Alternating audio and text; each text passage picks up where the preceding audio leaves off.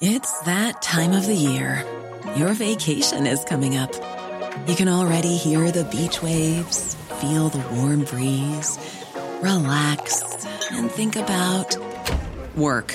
You really, really want it all to work out while you're away. Monday.com gives you and the team that peace of mind.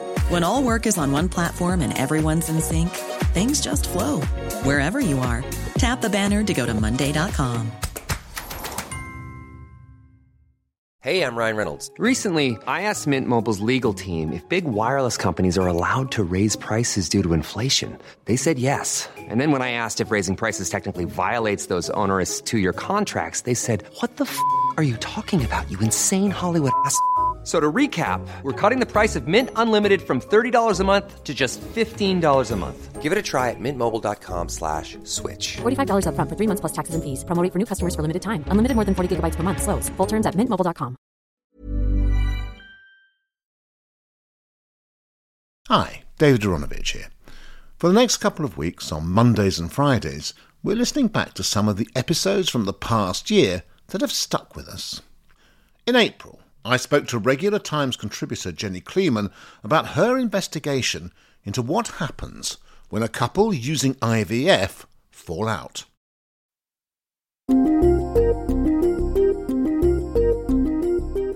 When I was little, we were all told how it goes. When two people love each other, they get together and they make a baby. But then we all learn that quite often they just can't, and that's very sad. Now, many couples of all sorts turn to IVF treatment, which is improving every year. But as the technology becomes more effective, it can create some unlooked-for consequences. It introduces this element of time that you can conceive embryos that are not gestated for maybe 10 years. A lot can happen during the time the embryos are in the freezer. You're listening to Stories of Our Times from the Times and the Sunday Times. I'm David Aronovich. Today, IVF, fraud, and unwanted children.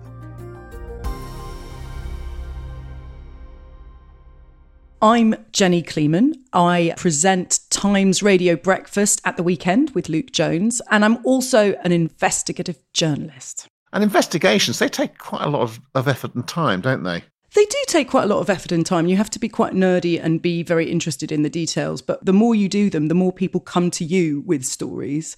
And that's what certainly happened in this case. Before we get into the body of this, can you just summarise very quickly what today's podcast is about? This story is about what happens when you don't have proper conversations when you embark on fertility treatment. And it's about fraud, essentially.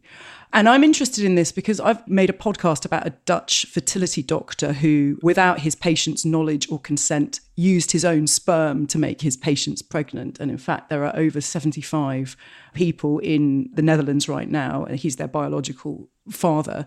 And in fact, what happened was I did that podcast, and then all of a sudden lots of people started coming to me with their extraordinary stories about how they had been defrauded or lied to in fertility treatment. And it's an area that I'm really interested in because I like looking at ethics and technology. Let's get into the story now, Jenny.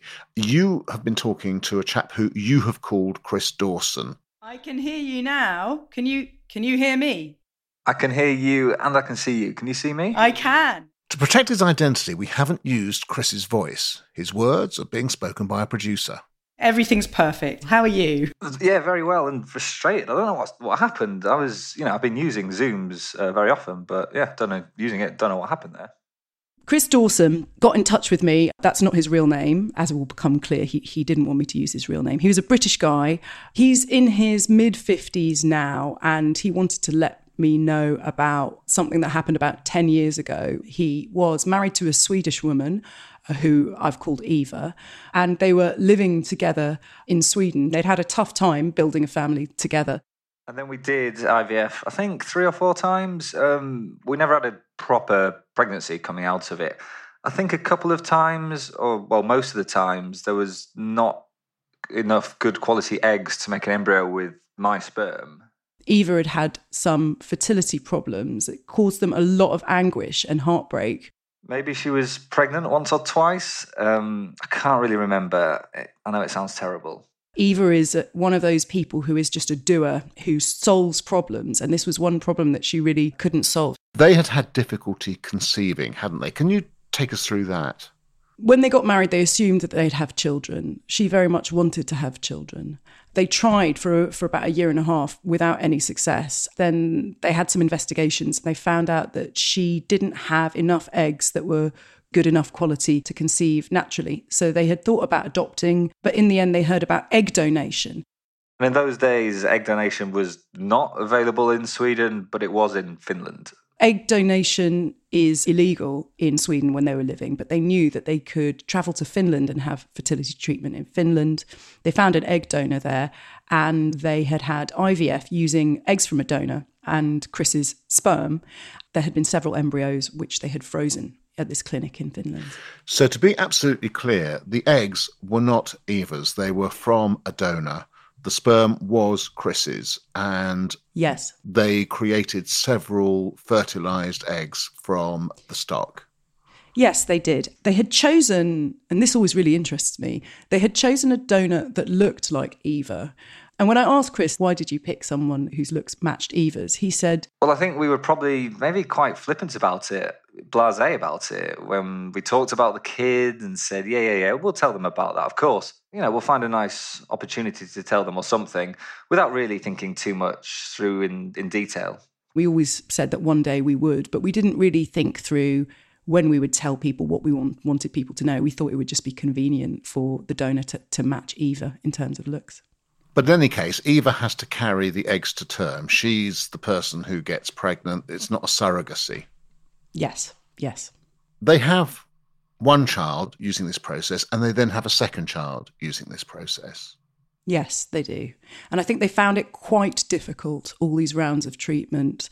It took its toll on their relationship, the way Chris describes it, that after their second child, things really began to deteriorate. And I think our relationship was just getting more and more difficult during that time. Yeah, and we were talking less and less. And of course, we had two small kids. Their marriage began to falter. And then at this stage, Eva still wants another child. Is that right? Yes. So they had a letter from the clinic in Finland telling them that they needed their permission to move them to another storage facility. And it kind of prompted discussions about what to do with these leftover embryos. And these are things that anyone who has IVF has to think about, because it's quite likely that there will be more embryos than you need to make a family. And you have to decide what to do with the ones that are, so to speak, left over after you've had fertility treatment. And this letter had prompted them to discuss what they wanted to do. And Eva wanted to have a third child. And Chris definitely didn't want one. He was in his 40s. He felt he would be too old to be a father for a third time. He was happy with the two kids that he had. I think we probably had that conversation a couple of times where she said, well, I think maybe we should, have a third kid. And I'm like, nah, I think we have enough on our plates right now. We're just trying to keep the relationship together, yada, yada, yada, He was already exhausted from having two children. 2 was enough. And he thought that was it.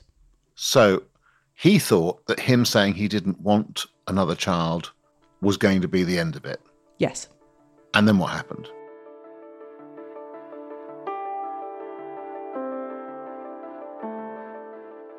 One evening, she came into the living room and told him that she was 4 months pregnant. And Chris said to me, I was so shocked. My first thought, ironically, was, are you having an affair? But then, of course, my brain is quite slow in these situations. And, of course, I thought, well, you don't have the eggs that can make you pregnant. Anyway, I slowly started to work through it. But then he remembered that she couldn't get pregnant naturally. So he worked back from what must have happened, and she had 4 months previously gone on what he had been told was a business trip.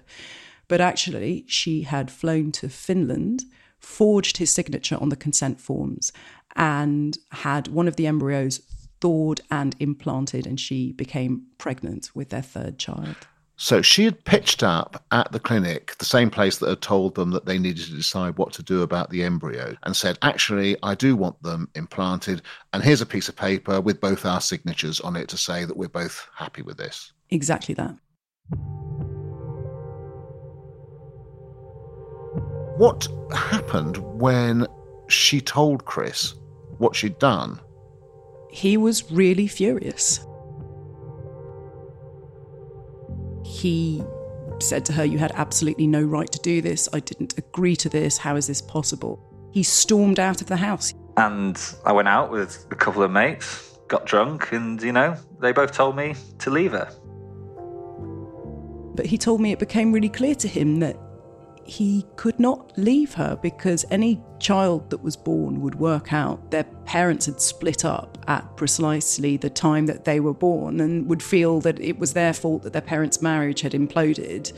He felt that he had a duty to stay with her for a few years at least, so this child wouldn't feel responsible for the end of their parents' marriage. And she was quite far into being pregnant at this point.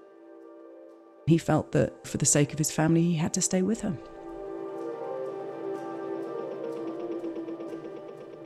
Now, this is obviously a pretty unhappy situation, no matter what people determine they're going to do. What subsequently happened with Chris and Eva? They ultimately got divorced. By the time their third child was 2 years old, they'd split up. Does Chris see the child? Yes, they share custody of all of their 3 children, and he's still in touch with his ex-wife. He even said to me, our friends here, we have a lot of mutual friends. They're stunned at sort of how well it works. Amazing that 2 parents take equal responsibility and, we take our roles and we work as a team. And, that bit is true, but they don't see the dark underbelly. They have no idea of the kind of dark undercurrent behind why they split up and what happened in the making of their family.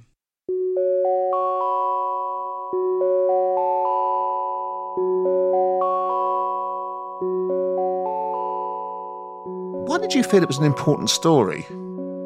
I know lots of people who've had IVF. I know how desperate you can be for a solution when what you really want is a baby. You don't want to think about things like, okay, what if we have embryos in storage and one of us dies? What if we break up when these embryos are in storage? What if one of us wants to have another baby and the other one doesn't? Of course, you don't want to have those conversations. You're just mono-focused on, there is a chance that I might actually be able to be pregnant with my own child, or we might be able to have the family that we've always wanted. But you need to have those conversations because the technology makes extraordinary things possible, and you need to be prepared for every eventuality. Now, as you suggested, there are ethical questions, there are moral questions, and clearly there are going to be some legal questions as well. So let's look at the bigger picture and look at the state of IVF in the UK right now. What do the statistics tell us? I think around 20,000 babies are born after IVF treatment in the UK each year. It's becoming increasingly a very normal way of making families. It's mundane enough to be advertised on the tube. And back in the early days of IVF, you'll remember it was quite common for there to be multiple births, and that's because many embryos would be implanted at the same time, thinking that would maximise the chances of one of those embryos sticking and a successful pregnancy. But now that happens a lot less often. It's quite common for there to be single embryo transfer, and freezing techniques are much, much better. Now, what's quite common is you'll go in for one round of IVF. There will be several embryos, and one embryo will be implanted and the rest will be frozen. And so that if you decide to have a child at a later date, one of those frozen embryos will be thawed and implanted. If you look at the numbers, it's quite incredible. In 1991, 10% of embryo transfers were from frozen embryos, whereas in 2019, it was 41%. So it's really now the kind of standard way that we make families is you have kind of one round of IVF and then you freeze the remaining embryos. And from the couple's point of view, it makes perfect sense. Absolutely. Even if you're not using an egg donor, it's an extremely difficult process to collect the eggs. You have to have daily injections to stimulate your egg production. The eggs have to be harvested when you're sedated. It's a very difficult process. And so if you can just harvest the eggs and sperm one time and create embryos that way and then put them in the freezer, that's much better for everyone. So the freezing technology has really saved an awful lot of people, an awful lot of bother and hurt. Absolutely. But what it does is it introduces this element of time that you can conceive embryos that are not gestated for maybe 10 years. a lot can happen in terms of the status of your relationship, the status of your health, where in the world you're living. A lot can happen during the time the embryos are in the freezer. Is it expensive? In this country, I think most people are entitled to several rounds of IVF on the NHS, but it does depend on your age. It depends on whether or not you already have children. I think where people go private, it can be very expensive. And there's been a lot of scandals recently about IVF clinics suggesting that you need lots of things that you don't necessarily need, extra scans, extra procedures. And again, this is an area where it's incredibly emotionally difficult for couples. They are often at the end of their tether, having tried unsuccessfully for years to get pregnant naturally. So they're very vulnerable to feeling like they need to spend whatever they can and do whatever they can to maximise their chances. Now let's talk about consent. Chris's story took place in Sweden and the clinic Eva went to was in Finland. Let's talk about consent in the UK. How's that handled? It's very tightly regulated in the UK, and in England and Wales, clinics have to be sure they have the consent of both parents when you go on to have fertility treatment. You would have to present yourself in the clinic in person if you're providing the sperm and eggs. So when you make your first visit, you'd need to bring photo ID, which would need to be checked, and they would check your signature against the photo ID. Eva went back, of course this wasn't in the UK, without Chris, but with his signature. Could that happen here in the UK? Yes, it could. There's no legal requirement that both parents have to be present. They are supposed to check your signature against the copies that they have to make sure that it's you that signed.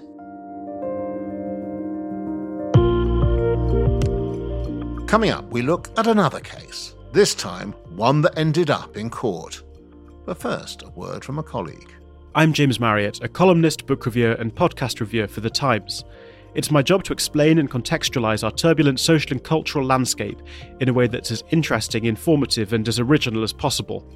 I can only do this thanks to the subscribers of The Times and The Sunday Times. Subscribe today by visiting thetimes.co.uk/stories of our times.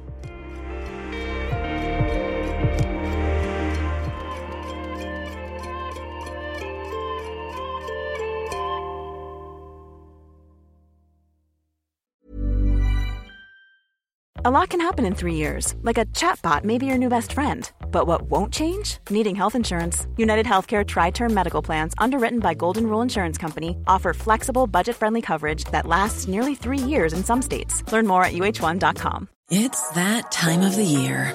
Your vacation is coming up. You can already hear the beach waves, feel the warm breeze, relax, and think about work. You really, really want it all to work out while you're away. Monday.com gives you and the team that peace of mind. When all work is on one platform and everyone's in sync, things just flow. Wherever you are, tap the banner to go to Monday.com. Ryan Reynolds here from Mint Mobile. With the price of just about everything going up during inflation, we thought we'd bring our prices down. So to help us, we brought in a reverse auctioneer, which is apparently a thing. Mint Mobile Unlimited Premium Wireless. How to get 30, 30, bit to get 30, bit to get 20, 20, 20, bit to get 20, 20, bit to get 15, 15, 15, 15, just $15 a month? Sold! Give it a try at mintmobile.com/switch. $45 up front for 3 months plus taxes and fees. Promo rate for new customers for limited time. Unlimited more than 40 gigabytes per month. Slows full terms at mintmobile.com. So, Jane, let me be clear. In Chris's case, despite the fact that he was obviously very angry and very frustrated, he never sought any compensation and never went public, still hasn't gone public, so to speak, but others have. Yes, so he told me that he's written many emails to the clinic that he's failed to send. He's never taken legal action against the clinic because, as he sees it, he has nothing to gain. He might win a few grand in compensation, but it would be at enormous cost to his family. And he does not want his children to know that his third child wasn't wanted, so he thought he had nothing to gain.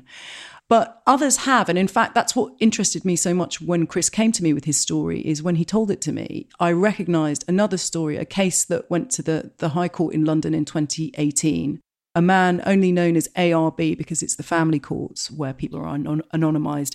He brought a legal case against a fertility clinic called IVF Hammersmith after his ex-wife, known as R, had forged his signature on some consent forms and got pregnant with their second child without his consent. He and his wife, when they were married, had IVF treatment. They had had a son, and then they split up. And then she traced his signature in ballpoint pen on one of the consent forms and went back for treatment and became pregnant with their daughter, who was, by all accounts, a lovely, healthy little girl.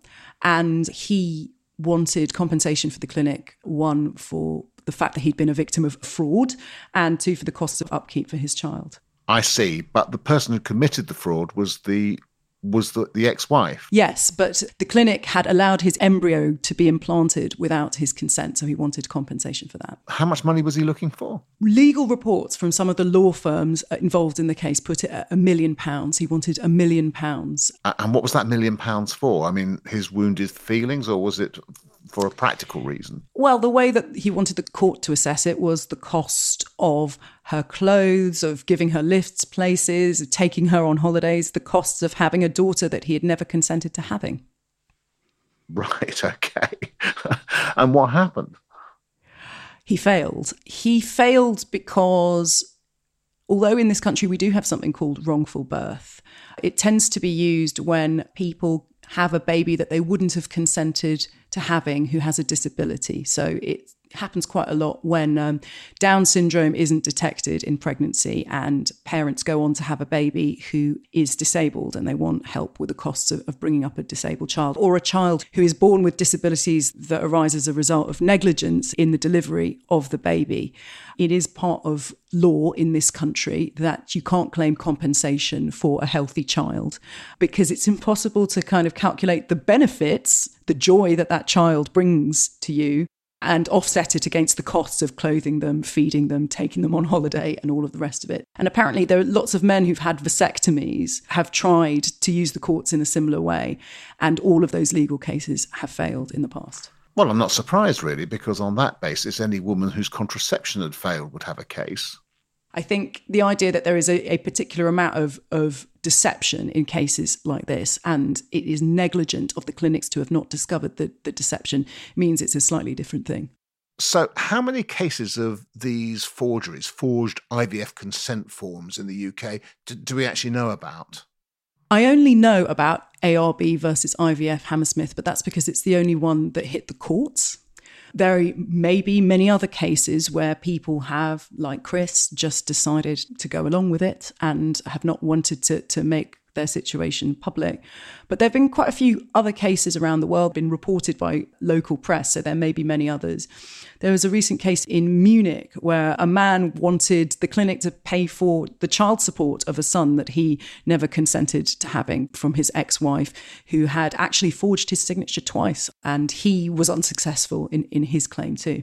Has there been any pressure to, or in fact, has there been any change in the law as a result of these sorts of cases or the possibility of these sorts of cases? No, I mean, it is still the case that you don't have to be physically present to give your consent. Clinics have become aware that this might happen, and they have made their procedures more stringent in terms of checking ID, verifying ID. But at the moment, even though ARB versus IVF Hammersmith made quite a few headlines, it didn't change anything in terms of how we regulate fertility treatment. But there's just one obvious thing that you could do. I mean, the woman has to turn up in person clearly and so on. So why not make the person who is the donor of the sperm in this case, the person who signed originally, why not make them turn up too? Yes, I mean, that makes a lot of sense. I spoke to a lawyer, though, James Lawford Davis, who specialises in legal cases involving fertility treatment and embryos. And I put that to him, and he made the point that actually this is a doctor-patient relationship, which is supposed to be based on trust. It's an emotionally very fraught situation anyway. And if your default position is to assume that your patients are always lying to you, then that adds an extra layer of difficulty that you don't necessarily want to be there. So you shouldn't always have to be suspicious of your patients just because of these few cases that have come to light. Just to be clear, you don't think at the end of this that there is a legal change that is going to help here? I personally think it would help if both parents had to be in the clinic to sign the forms. And I don't think many parents would mind that. They wouldn't necessarily see it as an insult to the doctor-patient relationship. But then again, I haven't had IVF to conceive my children, and I haven't had to go through the pain of using those clinics. But for me, I think it's one of those things where it helps to be, crossing the T's and dotting the I's in as neat a way as possible so everyone can be sure where they stand. Well, Jenny, as you said, you're a mum, and obviously as a parent, you've had discussions about having children, when to have children, and so on.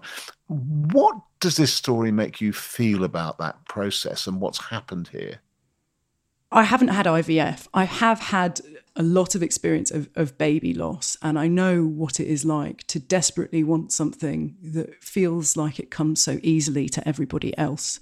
And so I can imagine having embryos in a freezer and knowing that your partner wanted them flushed away, and it being so incredibly painful, this idea of them just being gone. But then you have to remember, in all of this, this is not about having a baby. This is about creating a human being who will one day grow up and become an adult. And you have to be comfortable with the circumstances of their birth, because nobody wants to exist knowing that one of their parents didn't want them to exist. And even if they never, even if they're not told, having that lingering in the background is not a healthy thing for a parent-child relationship. So as painful and fraught as it might be, I think it is best for the baby and for the adult that baby becomes that they're wanted by both parents. I was just thinking about this, as a dad myself, and looking over the case of Chris and one or two of the others that you've talked about. And I couldn't help feeling that behind it all, the real problem here lies in the relationship between the husbands and the wives, or the men and the women here, that they didn't want the same things and they never quite fully had the relationships that allowed them to resolve what it was that they wanted. And in the end, Chris couldn't really stop Eva having another child with somebody. His objection really was her having the other child with him. The problem in the end is not necessarily the technology or the process, although the process was clearly at fault. The problem was that their relationship was in such a bad state that this could happen, that she could go and forge his signature. And he himself, actually, towards the end of our conversation, kind of conceded that, took his own share of responsibility. We both maybe didn't take the responsibility that we should have to deal with it up front. That if they had been communicating better, if when that letter from the clinic had come to him saying, you need to make a decision about what to do with the remaining embryos, if they had both replied then and there together and made a decision and got back to the clinic, then this would never have happened. And in the end, she did something that was really wrong. I mean, really, really wrong. But it was, to some extent, it takes two to tango. And maybe it could have been avoided if our relationship had been better, if we'd have had the right types of discussions. The kind of takeaway for me, having looked at this story, was it's about communication and having a healthy relationship and knowing from the outset what both of you want, so that there isn't a kind of murky area where these bad things can happen.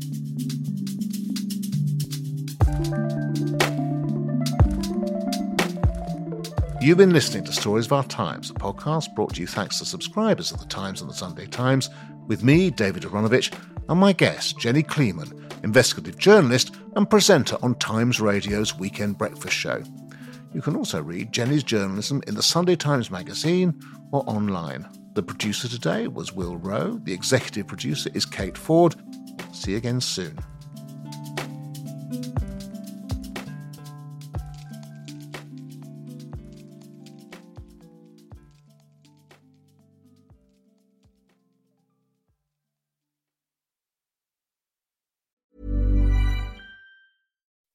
When you make decisions for your company, you look for the no-brainers. If you have a lot of mailing to do, Stamps.com is the ultimate no-brainer. Use the Stamps.com mobile app to mail everything you need to keep your business running with up to 89% off USPS and UPS. Make the same no-brainer decision as over 1 million other businesses with Stamps.com. Use code PROGRAM for a special offer. That's Stamps.com, code PROGRAM.